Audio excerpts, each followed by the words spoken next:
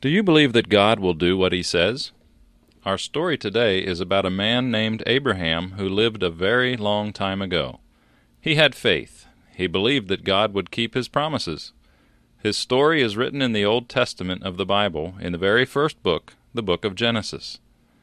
Abraham trusted God when God told him that he and his wife Sarah would have a son. And he didn't stop believing even when he was 99 years old, and that son hadn't been born yet. God did keep His promise to Abraham. When he was 100 and Sarah was 90, they had a baby and named him Isaac. Well, when Isaac was 40 years old, Abraham sent Eliezer, his most trusted servant, on a mission. He told him, "Go back to the land where my family and relatives live, and find a wife for my son Isaac. He mustn't marry a girl from around here, because these people don't worship the true God." Eliezer asked him, "But what if no girl back there is willing to move here and get married to Isaac? Should I take Isaac there to her?" Abraham replied, "No, never do that. God promised me that all this land would one day belong to my children and to their families. God will go before you and lead you to the right girl for Isaac. Just promise me that you won't take Isaac back there." So the servant promised Abraham, and then loaded supplies on some camels and started off on his trip.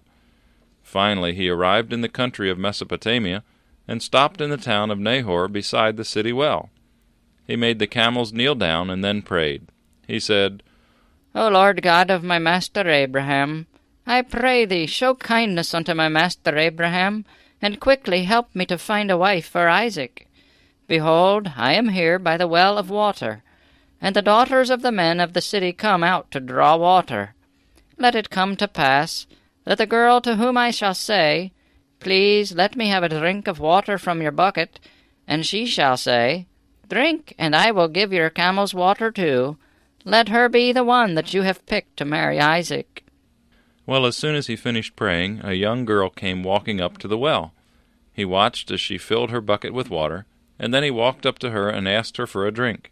Quickly she gave him a drink from her bucket, and then poured the rest of the water into a trough so the camels could drink.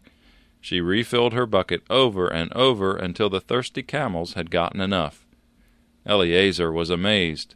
He waited till she finished and then gave her a gold earring and 2 gold bracelets. He asked her who she was, and when he found out that she was the daughter of one of Abraham's relatives, he praised God. He told Rebekah that he worked for Abraham, her father's relative. She ran home and told her family, and her brother went back to the well and invited Eliezer to come stay at their home. There, Eliezer explained that he had come looking for a girl to become Isaac's wife, and told them about how God had answered his prayer at the well. They asked Rebekah if she was willing to go with Eliezer and to marry Isaac, and she said yes. Well, Eliezer was so happy. God had answered his prayer, hadn't he? And God kept His promises to Abraham, too. Isaac and Rebekah got married and had a son named Jacob, and Jacob had 12 sons who became the fathers of the 12 tribes of Israel. And just like God promised Abraham, He gave that land where Abraham was living to his family, and that is where the people of Israel live today.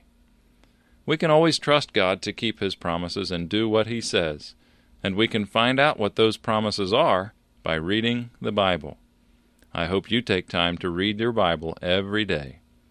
Well, thanks for calling the Camp Victory Storyline today.